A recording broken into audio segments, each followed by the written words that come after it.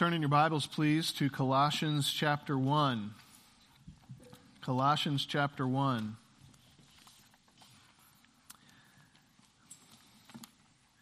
By the way, I often neglect to say this, but if you don't have a Bible, there are Bibles underneath the seats in front of you, and those are there for you to use. But if you don't have a Bible, that's also something that you can take home with you, and that can be our gift to you.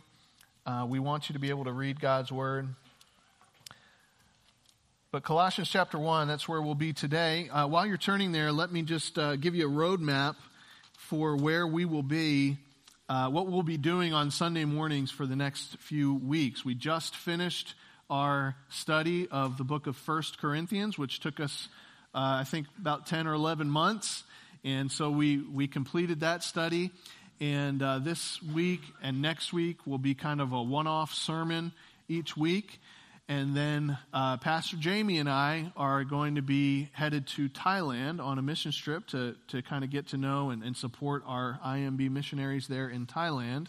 And so for the following 2 weeks, we'll have Skipper Bennett will be preaching, and then Pastor Guy Weathers will be preaching the following week. And then when I get back, we'll be in the book of Proverbs. That'll be our next kind of longer series, and I think that'll probably take us about 4 or 5 months to get through the book of Proverbs. So that's where we're going. I would encourage you, if you haven't done this already, to begin to read that book on your own, so that your heart can be ready to receive whatever God has for you when we study that together on Sunday mornings. But today we will be in Colossians chapter 1. And I want to read just 2 verses for us today, and then we'll pray and get into the sermon. Look with me at verses 9 and 10. Paul says, "And so from the day we heard, we have not ceased to pray for you, asking that you may be filled with the knowledge of His will in all spiritual wisdom and understanding, so as to walk in a manner worthy of the Lord, fully pleasing to Him, bearing fruit in every good work and increasing in the knowledge of God." This is the word of the Lord. Would you pray with me now?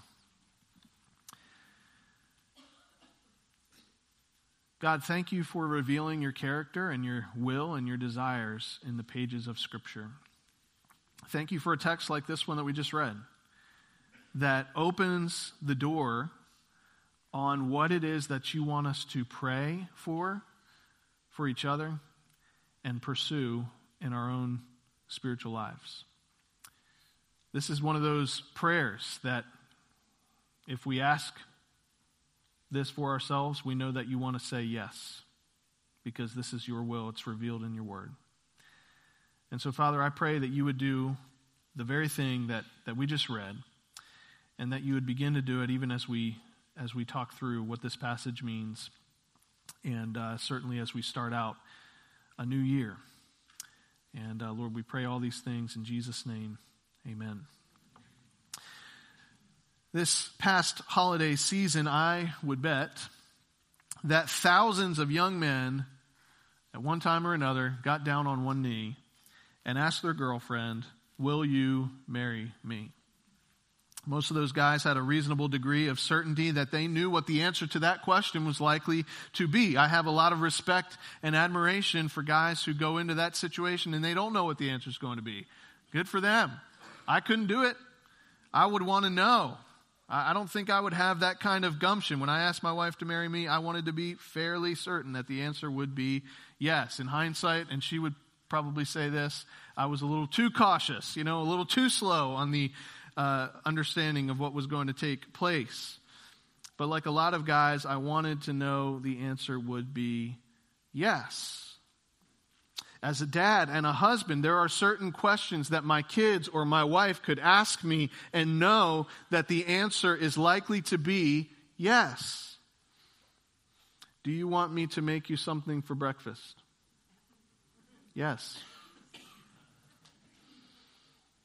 Can I be excused to go study for my algebra test? Yes. Can we plan a trip so we can do some hiking together? Yes. Hey, Dad, would it be all right, since we're already at the store, if we went and picked up some butter pecan ice cream? Yes, that's fine. In fact, most of the time they wouldn't even need to ask because they know me well enough to know what I value, what I appreciate, what I get excited about. They know me.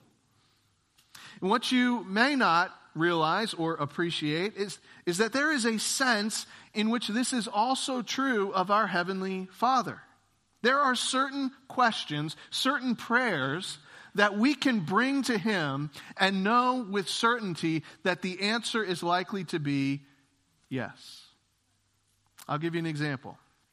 Just before His arrest, the Lord Jesus Himself bows to pray for Himself, for the 12 apostles who were there with Him, and for all Christians. Whatever Jesus asks for in this prayer in John 17, we know He is going to receive because Jesus' desires and the Father's desires are lined up with one another. So whatever Jesus prays for is obviously what the Father wants to say yes to.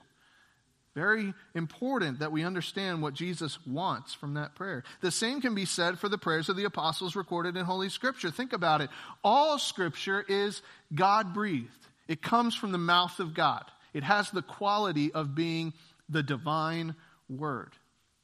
The words of this book are the words of God. So the prayers of Peter or Paul or any of the other apostles are nothing less than the desires of Almighty God for the people for whom the apostles pray. And the same is true for the Colossian church or the Philippian church or the Thessalonian church or our church. This is the will of God for us. Such a prayer appears in the short text that we read a moment ago. What is God's will for Indian Creek Baptist Church in the year 2024? Well, this passage and others like it give us some insight into what God wants for us. What's God's will for you in 2024? What is His will for your family? It's not a mystery shrouded in secrecy, like, man, I've got to figure out what God wants. No, He makes it very clear in His Word what He wants for each of us. What's His will for each of our lives? Today is January 7th, 2024. This marks the 6th time that I have come into this pulpit and preached for the first time in the new year. That's remarkable to me. 6 times. Praise God for that. 6 years ago, we were in the very same passage of Scripture, believe it or not. I know you remember that. I'm sure you do. And I made the comment in that sermon that Indian Creek Baptist Church should be more like a river than a lake, more like a highway than a parking lot. Here's what that means. As a church that's been here for over 100 years, a church in a small town, the pool of inertia and gravity, and we've always done it this way, you know what I'm talking about. That's a strong pull. The temptation for us as individuals is to sit, to settle, to do it the same, to kind of park there, to be like an old sedan that's just in the parking spot. Like, this is what we've always done. We're not going to change. We're not going to grow. To sort of grow stagnant instead of swimming in the current of the grace of God. But no, our church, according to the Word of God, as I understand it, it shouldn't be a parking lot. It shouldn't be a pond. It should be more like a river. It should be more like a highway. It should be moving. We should be growing. We should be doing what God wants us to do. And as Paul makes clear in this passage, God doesn't want us to just wither on the vine. He wants us to grow. And I could talk for a long time about how that could work on the level of our church as a whole. But what I want to do today is just look at a slice of that pie, okay? One piece of that. More an individual application of that reality. Specifically, I want us for a few moments to consider the fact that if our church is going to be all that God wants us to be, then think about this. The men in our church are going to have to take the initiative on a personal level. You say, why are you going after the men specifically? The truth is, about 90% of what I'm going to say really applies to everybody in the room. But here's why I want to go after the men today. Buckle your seatbelts. It's because I've learned that in any family, any community, we men have a powerful impact on the culture and the progress of everybody else. And the temptation, of course, is for us to sit back and say, I'm okay parking. And we don't need to be that way. And by the way, it's true, man, that we have an influence. We lead from the front, or we lead by sitting in the back. I don't mean that literally, back row people. My point is to say, whether we're doing nothing or whether we're doing something, we have influence and impact and inertia that's going to impact the way that our church operates. It's just a fact of life. Even sociologists have found this to be the case. Dads who have a healthy relationship with their kids and have a strong faith, they're almost twice as likely to pass that faith down to the next generation, according to sociological studies. That's a huge impact. And so here's what I want to challenge you men to do in 2024. It's really the same thing that Paul prays for the Colossian believers, and the thing that we can know God wants for you today. You don't have to question it. This is the will of God. Here it is. Get off the bench. Get in the game. Take responsibility for your own spiritual health and the spiritual health of your family and your church. That's it. Get off the bench, get in the game, take responsibility for your own spiritual health and the spiritual health of your family and your church. You say, okay, that resonates with me. How do I do that? 3 things. Number 1, learn hungrily. Number 2, live holy. Number 3, lead humbly. Let's talk through each of these one by one. First of all, my prayer for myself, for you, is that we would learn hungrily. That we would learn hungrily. Notice the very first thing for which Paul prays here in Colossians chapter 1, verse 9. He says, from the first day we heard, we have not ceased to pray for you, asking that you may be filled with the knowledge of His will in all spiritual wisdom and understanding. Did you catch the emphasis on knowledge, understanding, wisdom? That's Paul's prayer. By the way, this wasn't just a need for the Colossian church. If we compare this passage to Paul's other letters, we find the same emphasis and even the same language. He prays for the Philippian church in Philippians chapter 1, that they might grow with knowledge and all discernment, that you may approve what is excellent in Philippians chapter 1. He prays the same thing for the Ephesian church according to Ephesians chapter 1. He says, I'm praying, that the God of our Lord Jesus Christ, the Father of glory, may give you a spirit of wisdom and of revelation in the knowledge of Him, having the eyes of your heart enlightened, that you may know. Clearly, in Paul's mind, it was the will of God that every believer in these churches, every believer in our church, grow in knowledge and discernment and wisdom. You might say it's impossible to really grow in our relationship with Christ without growing in one's knowledge of this book. So what I'm saying is, if you're going to get off the bench and get into the game, then you're going to have to learn hungrily. You ever work with somebody like that? You know what I'm talking about? A guy that's new on the job, and he's always watching what you're doing. He wants to know why did you do that? Why is it that you just used the speed square instead of the combination square? Or why can you show me how you changed those brakes so quickly? Or why did you use the needle nose pliers instead of the lineman pliers that you were using at the last job? I mean, yeah, it can get a little annoying to work with somebody like that. He's so curious, he kind of interrupts your flow, but it's way better than the alternative, right? You know, the guy who he wants you to tell him exactly what to do, and the minute he gets to the last step that you told him to do, he gets out his phone and he starts looking at social media, and he just stands there. That's not the kind of people we want to be. We want to learn hungrily. Well, where's your hunger for the knowledge of the Word of God? Don't you want to be in the game? Don't you want to get out of the stagnant, lukewarm pond and into the river of spiritual growth and fruitfulness? The psalmist says the Word of God is sweeter than honeycomb. He says he desires it more than his necessary food.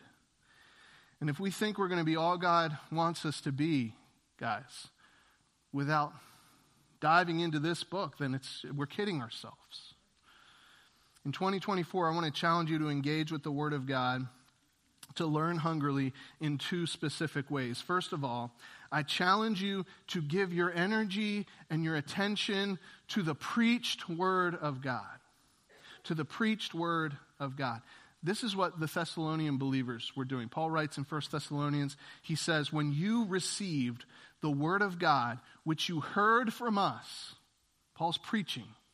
When you received the word of God, which you heard from us, you accepted it not as the word of men, but as what it really is, the word of God, which is at work in you believers. That's 1 Thessalonians 2:13. When was the last time you leaned forward to receive the Sunday morning meal, the preached word of God? When was the last time you were changed by the preaching of God's word? You say, Jake, no offense. Maybe if you could preach a little better or be a little more interesting, I would answer, more in the affirmative on that. And that's fair, okay? Nobody wishes I were a better preacher as much as I do. But guess what? It just doesn't matter. Because God's given me the abilities that he's given me. And I'm supposed to steward those abilities. And that's the way it is. And that's who you get, okay? So that's what you get. Here's the problem with an objection like that. This is the implied assumption. What we're implying when we say something like that, even though I know you wouldn't probably say it out loud, at least to me if I were in the room, the implied assumption is that listening to the preached word of God is a spectator sport, something that we passively receive instead of actively go for. It's not a spectator sport. It's spiritual warfare. It really is. Satan doesn't want you to hear the word of God. He's going to do whatever it takes so that you don't hear the word of God. Your flesh doesn't receive the word of God. Your sinful nature doesn't like the word of God. The world isn't going to give any airtime to the word of God. So you've got to be active about it. You've got to be eager for it. You've got to be awake and engaged with Bible open and pen in hand. Jot down some notes, for goodness sake. If you miss the first time, if it doesn't make sense the first time, go back and listen to it later in the week. This is what God has for you. You want to know why so many churches languish, why so many families stumble in their spiritual walk. In many cases, it's because the men in that church, it's because the men in that family have learned to object to whatever they hear from an imperfect preacher. And they recognize that they can sneer and scoff and roll their eyes and make excuses. And they say, what gives him the right? Or who does he think he is? And they hide behind the preacher's flaws instead of receiving what they hear from the word of God. Guys, I'm not going to be standing next to you or in front of you when you stand before the Lord. You know that. It's between you and him. You take the initiative. You take ownership. You get off the bench and get into the game. You take responsibility for your own spiritual health and the health of your family and your church. You have exactly zero control over how well I preach or anybody else preaches, but you have control over how well you listen. Learn hungrily. Of course, that doesn't just apply to the preaching of the word. Here's a second specific way I would encourage you to learn hungrily in 2024. This also applies to your own private, personal engagement with the Word of God. Don't let 2024 be another year the devil gets the advantage. It has never been easier than it is today for you to get into the Bible. There are so many tools. Sometimes it's overwhelming. Sometimes that's part of the problem, is that we get overwhelmed by the different options. Pick one. And don't be afraid, by the way. Don't be too proud or embarrassed to start with a baby step. That's one of the reasons we don't do anything, is because we're too proud.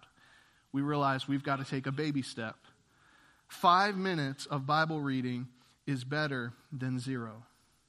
If you really want to grow, there are easy ways to start. You could take, here's just a couple suggestions.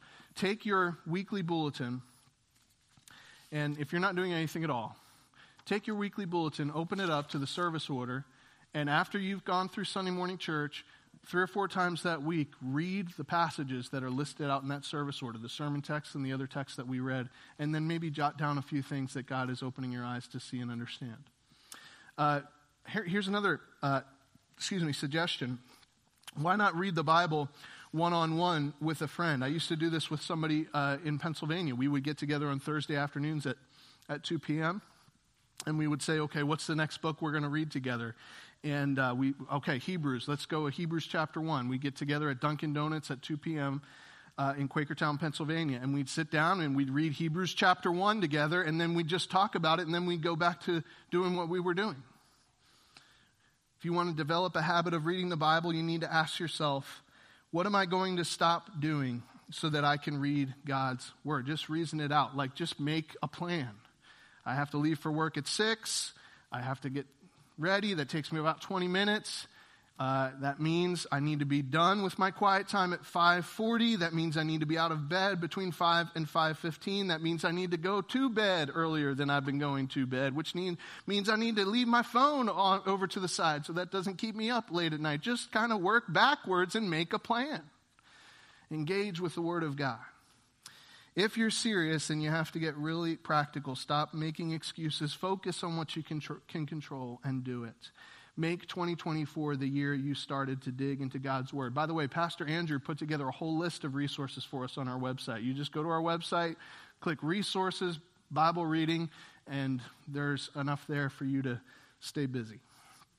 If our church is going to fulfill our mission and reach our potential as the blood-bought royal priests of Jesus Christ, then that means we men, are going to have to get off the bench and get in the game and take responsibility for our spiritual health and the health of our families and our church. That means we need to learn hungrily. Number 1, learn hungrily. Number 2, live holy. Live holy. This is what Paul prays for in Colossians chapter 1, verse 10.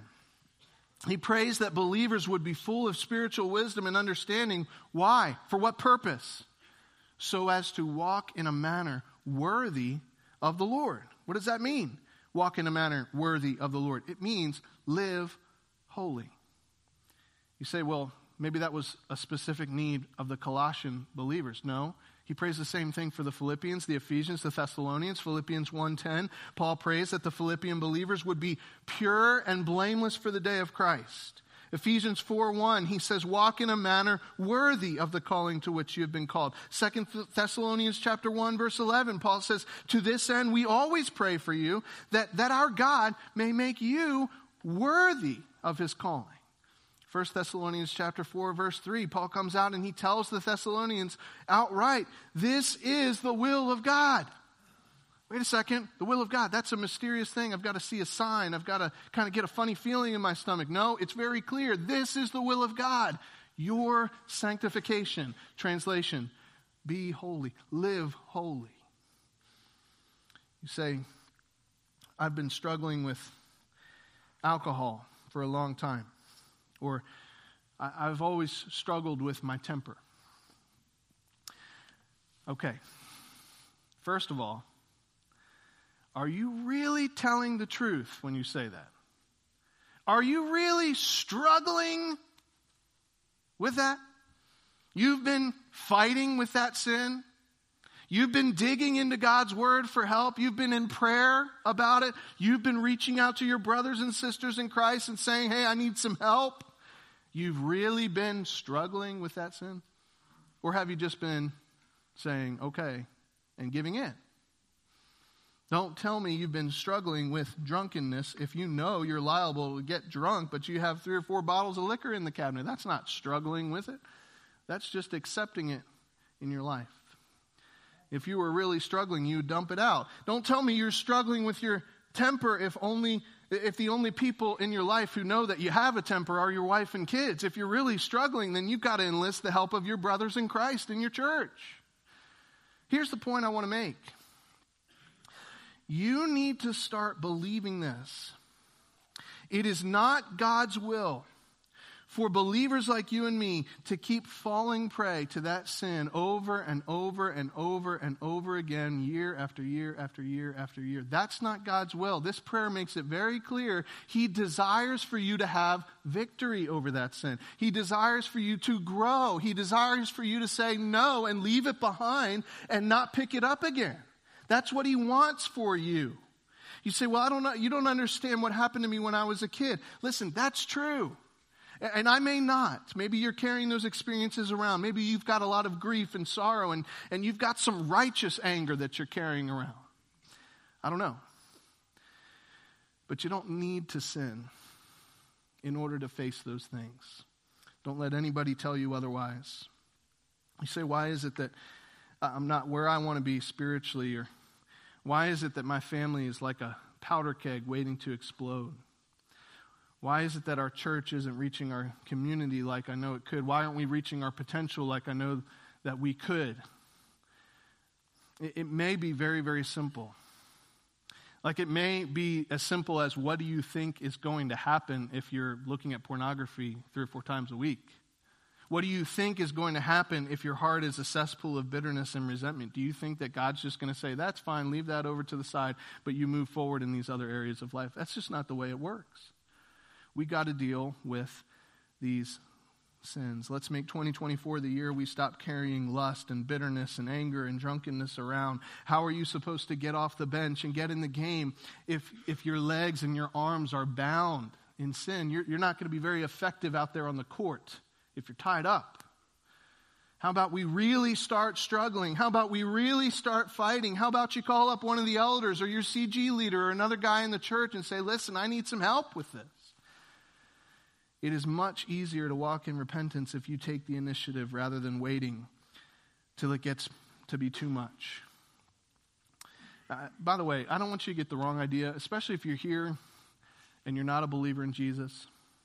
I'm not telling you that we need to get rid of sin in order to have a relationship with God. That's the opposite of what I'm saying.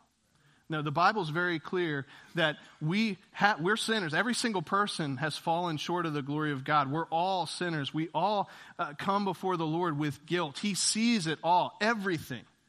And we don't come before the Lord after we get cleaned up. We come to Him because He's the only one that can clean us up. The Bible makes it very clear that it wasn't the righteous Pharisee who did everything right that was justified before God. It was the tax collector, the sinner, who beat his breast and said, God, be merciful to me. That man was the one who was justified. So if you're not a believer in Jesus, if you haven't come to Him and asked for forgiveness and said, I believe Jesus died for me, then if you don't know that you're justified, if you don't know that you're right with God because of what He's done instead of what you've earned, that's where you've got to start.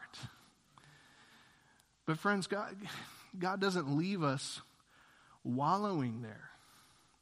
He gives us His Holy Spirit.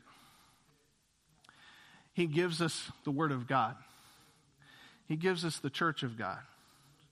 He equips us with the things that we need to live a godly life. And yes, it's gradual. Yes, it takes place over a long period of time. But He invites us to make progress, to live a holy life. So let's get off the bench. Let's get in the game. Let's take responsibility for our own spiritual health and the health of our family and our church. Learn hungrily, live holy. Thirdly, lead humbly. Lead humbly. Paul prays for the Colossian believers that they might walk in a manner worthy of the Lord, fully pleasing to Him, bearing fruit in every good work. Bearing fruit. That's important. I have 2 apple trees, 2 peach trees, a pecan tree in my backyard, but it doesn't matter because there's no fruit on those trees. They could be any kind of tree because the whole point is to see fruit. We haven't seen any fruit. You want to see fruit. And the chief vine dresser of this vineyard, Indian Creek Baptist Church, wants to see fruit in our lives. By the way, you guessed it, Paul prays the same thing for the Philippian church. He prays that they would be filled with the fruit of righteousness that comes through Jesus Christ. He prays for the Thessalonians that God might fulfill every resolve for good and every work of faith by His power. In other words, Paul desired that the Holy Spirit would give the believers there in Thessalonica spiritual ambitions and then fulfill those ambitions. He wanted them to bear fruit. Did you know that God wants you to be ambitious? That He wants you to dream? That He wants more fruitfulness? He wants you to dream of greater usefulness and greater service, not for your own glory, but for His glory? Another way of saying this is that God wants to answer the prayer of your heart to lead humbly. God's will for us is that we would lead humbly. And this is very easy to misunderstand in two specific ways. First of all, we tend, especially as men, to lead, but not humbly. And it's easy to miss this because we tend to think that being a servant leader means bossing people around, having everyone agree with us, everybody do what we tell them to do, but to do it in a nice way with a smile on our face. And we think that's being a servant leader. That's not necessarily being a servant leader. If you're going to lead, you'll have many, many opportunities to test your humility because there will be many, many times when the people, that you hope to influence don't agree with you or don't like you or don't even think about you. And you're going to have to lead anyway. Or if you're a proud man, you're going to feel that. And of course, there's pride lurking in every one of us, so you're going to have to kill it every time. Servant leadership, humble leadership often means that you do what God calls you to do, even though nobody else seems to care what you're doing. And you have the faith that you're going to do what God calls you to do, no matter who's following behind you.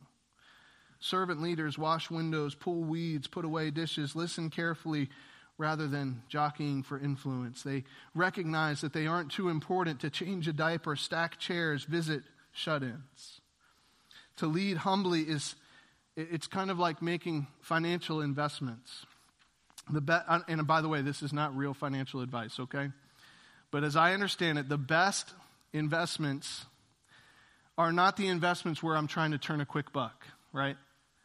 It's patient, investing for the long haul, content with small gains in the short term because we're looking for real, lasting value. Humble leadership is this way. You might not have a lot of followers right away. You might not have a lot of influence that you feel like you have right away, but that's fine. Your faithfulness over time begins to build momentum. People begin to notice your character, your consistency, and over time God gives you greater and greater ministry. This is the humble leadership God is calling us to. The church is not like a garden with tomato plants that rise up in a couple months and bear fruit and then wither away. It's much more like an orchard or a vineyard. It's the work of years and years and years. Be patient, lead humbly. A lot of us fall short of God's will as leaders because we fail to lead humbly. But on the other hand, a lot of us fail in this way because we fail to lead at all. What I mean is, we're always waiting around for somebody else to take the initiative, for somebody else to do what's right, and then we'll follow them. We're always blaming somebody else or some circumstance we can't control as a reason why we can't bear fruit as followers of Christ. The lack of initiative, the lack of courage, the lack of willingness to stand alone or lead from the front as an example, that's a form of leadership in itself. It's just the opposite kind that God from that which God is calling us to do. When we do that, we are teaching people in our orbit that they don't have any say in whether they walk with Christ, that it's something that just happens at random, that God, He's trying to grow His church, He's trying to grow believers, but He just didn't succeed in my case. We're teaching people. We're leading people to view God a certain way, whether we know it or not, whether we like it or not. You do not want the people in your orbit, your family, your community group, your church, to follow Christ courageously in spite of your lack of initiative. You want them to follow Christ because of your example. You want them to be able to look to you as an example, not for your own glory, but as a trophy of the grace of God. And by the way, men and women, this is what God designed you for. Did you remember what we read moments ago in the service from Genesis chapter 1? God said, I'm going to make man in our image. And then what's the first thing He told the man to do? You be fruitful and multiply, fill the earth, and what? Subdue it. Have dominion. You are designed to lead. You are designed to exercise leadership, to have influence in the world. You are designed to bear fruit. Did you know that exercising servant leadership can be a blessing to the people in your family and your church? We tend to think it's the opposite. If I take the initiative, if I lead, then I'm kind of being pushy. No. It's possible for that to be a blessing to the people in your family. It's not oppressive or evil to lead in a Christ-like way, to say, I'm going to do what Jesus asked me to do.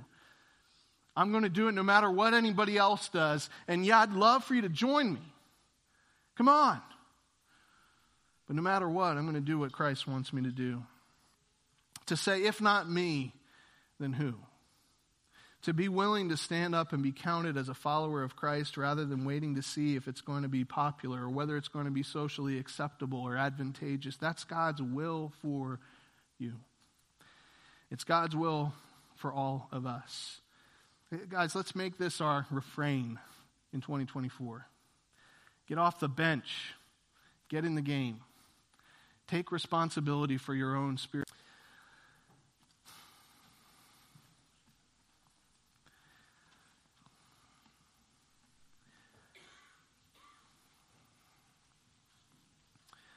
Lord, we want to pause for a moment, recognizing that you've made your will very clear, and the truth of the matter is we fall short of that, and so we want to renew our brokenness before you. We want to renew our dependence on you. And we want to rest again in the grace of the Lord Jesus Christ. Father, we think of men like Peter, Paul, men like Jonah, men like Abraham or Moses, whose flaws were visible for all to see. And we recognize that you use them, and we want the same thing for us. We want to be used as well. And so, Father, I pray that you would cleanse us, that you would pick us up out of the dust, and that you would strengthen us to live in obedience to you, to not be passive, to not make it a spectator sport, but to really be in the game this year. Father, I know that you're convicting men and women and kids and teens all across this room about specific things, and I pray that in this moment you would send your Holy Spirit to empower each one of us to address that matter before you. Father, I pray for anybody in this room who is not a believer in Jesus, who doesn't know for sure that they are going to spend eternity with you. And Lord, I pray that you would work powerfully in their heart to bring about the faith that's required to receive the gift of grace. And I pray that you would do it in this moment. In Jesus' name, amen.